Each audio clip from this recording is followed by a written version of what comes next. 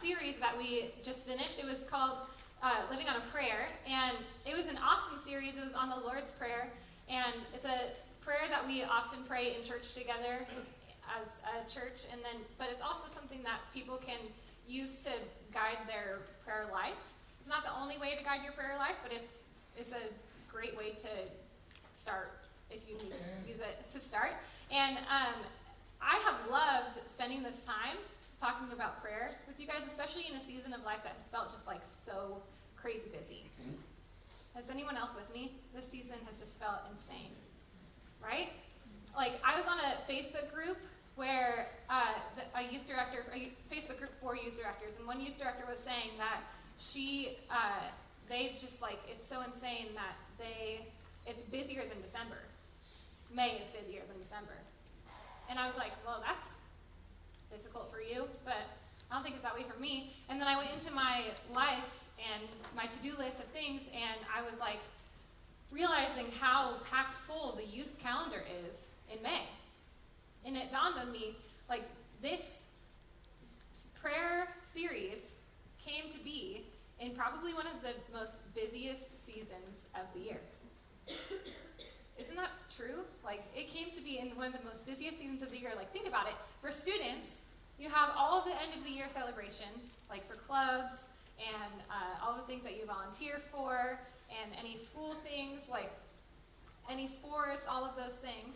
And then you've got grad parties, and then you've got like birthday parties or anything like that. But then you also have all of your normal expectations, like homework and other school things. You've got final tests, you've got like ABC, all these work things, youth group, right?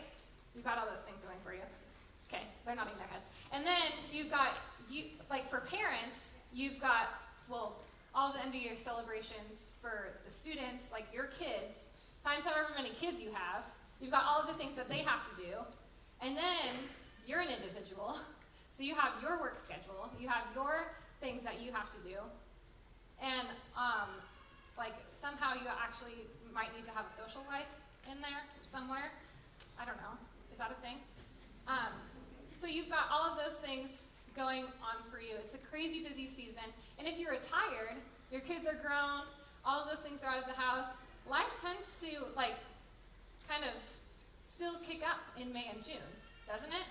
Like the sun shines and like the weather gets better and the expectation is to clean the house or something like that. Like you have to like tend the garden, fix the fence, paint the shutters.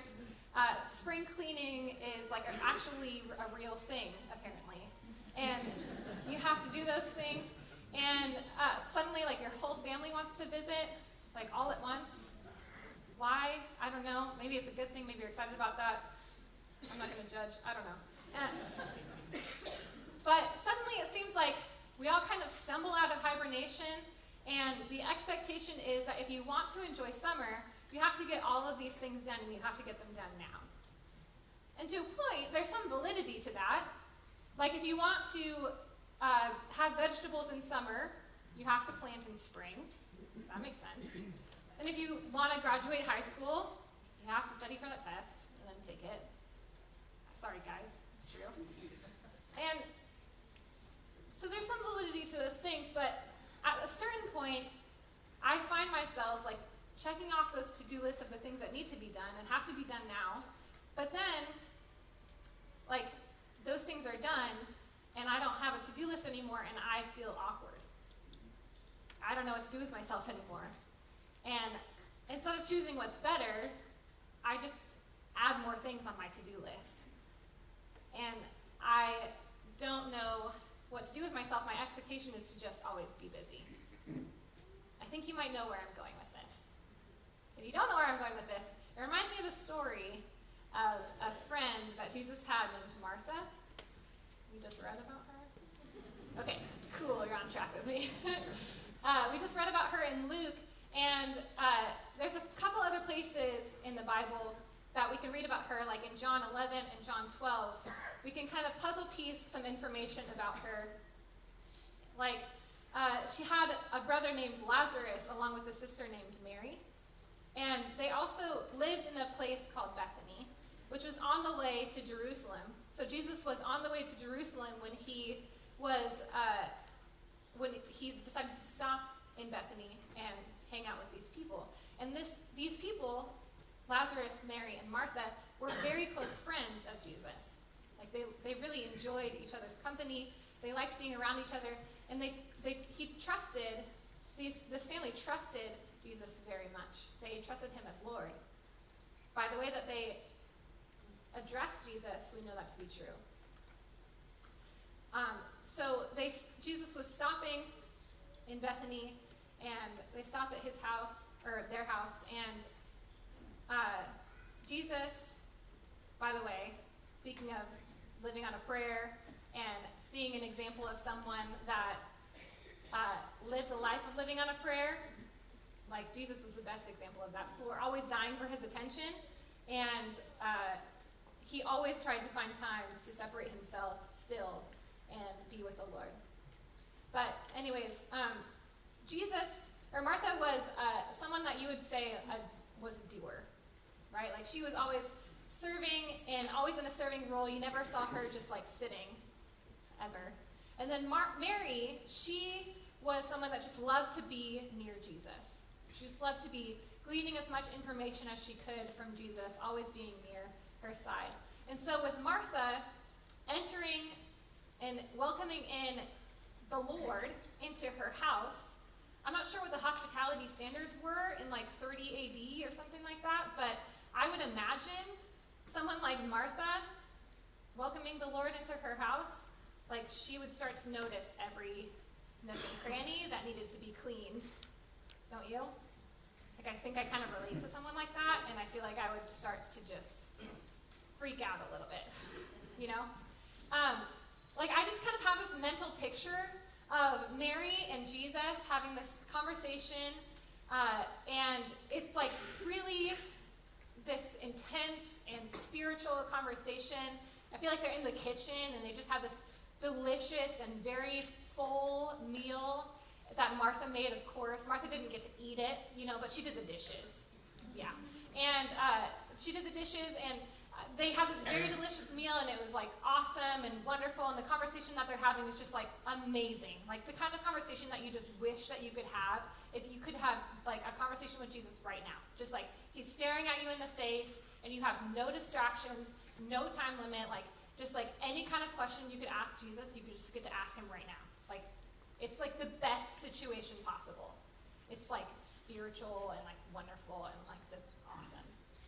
Except for like one detail.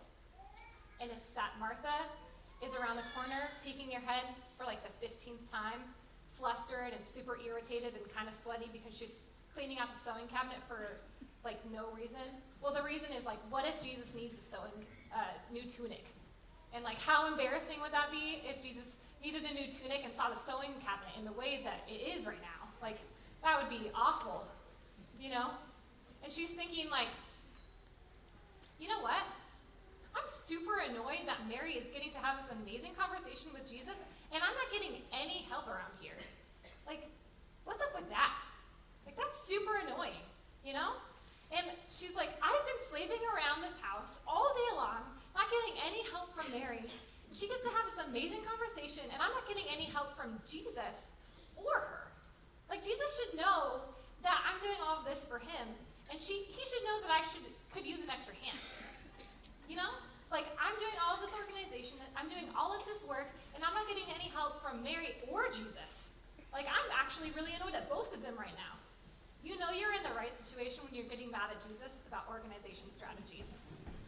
Right? Like, classic Enneagram 1. Am I right? But she gets so frustrated and so annoyed that she decides she's got to just say something. And so she does, and we see that in Luke 10, verse 40. She says, Lord, don't you care that my sister has left me to do the work by myself? Tell her to help me. And Jesus' response is one that we learn to expect when we read about Jesus in the Bible. It's an unexpected one. See, like, if you read about Jesus, like, maybe you would think possibly his response would be like to shake his head and be like, oh, sorry, yeah, okay, like, what do you need? Look at the time and realize how long it's been and be like, okay, yes, what do you need? Sorry. But instead, his response was to say her name twice. Once is normal. 3 times you're in trouble. I learned that growing up. But twice is intentional, it's gentle, it's loving, but it's attention-seeking. And I don't know how you imagine it when you read that passage, but this is how I imagine it. Martha, you're worried and upset about many things, but only one thing is needed. Mary has chosen what's better, and it won't be taken away from her. I want to point out a few things that I think about when I see this response to Jesus, or from Jesus about Martha. Like what Jesus didn't say to Martha. Jesus did not say, Martha, you need to change yourself and be like Mary. See, Mary is someone who I think it's safe to say is a learn and then help kind of person. I think some people are wired that way, and I think some people are not. Martha, suffice to say, is probably like a learn-on-the-job kind of person. And that's probably the kind of personality trait that makes her a servant. It could very well be the personality trait that makes you a servant. And Jesus is not saying to Martha or to you, don't be a servant. In fact, in John 12, verse 2, there's another situation where Jesus is having dinner, and Martha is serving, and Lazarus is learning from him, and Mary is anointing Jesus, and there's no problem. There's no situation like this, and that situation doesn't cause a sentence like that to come out of Jesus' mouth. And so Jesus is not saying in this scenario in Luke, that she needs to be like Mary, and he's also not saying that she needs to be stop serving forever. I think what Jesus is saying and is addressing is her inability to stop moving. He doesn't want her to be worried and upset about many things, but to focus on what's better, what can't be taken away. And what's better is not who Mary is, but what Mary chose. What she chose is to not be worried about the endless to-do list, and to not be worried about the expectations that she might have for herself or other people might have for herself, but to focus and be intentional about the time that she has with Jesus. The no distractions, no time limit, the face-to-face conversation with God. And he wants that for us too. Guys, I don't think it was a trick of Pastor Pete's that he had this prayer series in this time that was so crazy busy in our life. Well, actually, I don't know. He's really in tune with the Spirit, so that could have been the case. I don't know. It's true. But in all honesty, like, it's so easy to get so caught up in this, like, in this chaos, like, endless to-do list of some necessary and some unnecessary, endless to-do list of things that we need to do. But are we allowing ourselves in that season, myself included, are we allowing ourselves the time to have a conversation with God and to let him talk back to us in the way that he would speak to his closest friends? What would you say to him? And what would he say to you? Would it be the unrecorded words like he said to Mary? Or would he challenge you like he's challenging me to stop moving? moment with him of conversation. It reminds me of that Psalm 46:10, "Be still and know that I am God." Some translations even say, "Cease striving." And know that I am God. Lindsay, you are worried and upset about many things, but few things are needed. In fact, only one. Choose what's better. What won't be taken away. Friends, what would it look like for you personally to allow yourself the time to practice what's better? Taking in what we learned last series, especially last week, what Pastor Pete talked about, and what we're learning from Mary and Martha today. What would it look like for us to put aside the expectations of being busy and having that to-do list for a moment of face-to-face conversation with God? You know, I wonder what Martha's response was when Jesus said that to her. Don't you? Like, I wonder if she was like, all right, you got me. And just decided to, like, dust herself off and join the conversation with Mary. Or I wonder if she was like, nope. And just, like, walked away and decided to keep organizing. Because if I'm being truthful with you guys, I can recall both times in my life where I've responded to him that way. Because there's been times in my life where I know he's asking me to have a conversation with him, and I know that I can, like, there's been a time where I can see, like, the time where I can have with him, and I'm like, yes, okay, I get it, that's what I need to do, and I go for it. But then there's been times where I know he's asking me to have a conversation with him, and I'm like, yeah, God, when am I going to do that? Like, tell me the time frame in which I'm going to make that happen. And I just don't see that time frame to be possible. And in all honesty, in reality, there's going to be times where we want to have Mary-intended conversation with Jesus, and it looks more like a 10-minute catch-up on our way to pick up the kids from school. And that's okay. Because if we're honest with ourselves and with our schedule, there's going to be times where we do have 10 minutes, and it's more like distracting 10 minutes. And then there's going to be times where we have like 45 minutes, and the 45 minutes, or it's like no time limit at all. What matters to God is not the time limit that you have, but that you wake up and you choose to be intentional with the time that you want to give the Lord, or that you choose to give. Because if we aim for intentional and we ask Jesus to show up, he's faithful, and he responds.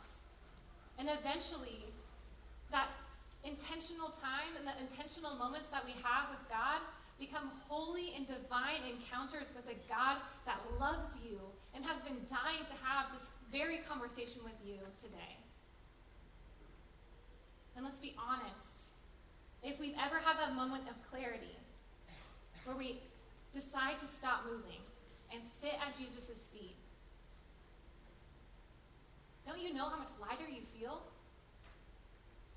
Not because our to-do list goes away, not because our life gets any easier, but because we're reminded of what is better. We're reminded of the love that we have hidden in Jesus Christ, who died for us and has been dying to have a conversation with us. It's so much better than anything we could check off of our list. It's so worth putting away the to-do list. God doesn't want us to be worried and upset about many things, but to focus on what's better, what won't be taken away. Let's go to him right now in prayer. Father God, thank you so much for making it easy on us, for taking away every barrier, every avenue, so that we just have to go to you in prayer. Father, I pray that as we continue to worship, as we continue to focus on you right now, Lord, will you be faithful like you always are? Will you show up like you always do? God, thank you for being the God that you are, ever faithful and always trusting. We give this time to you and pray this in your name.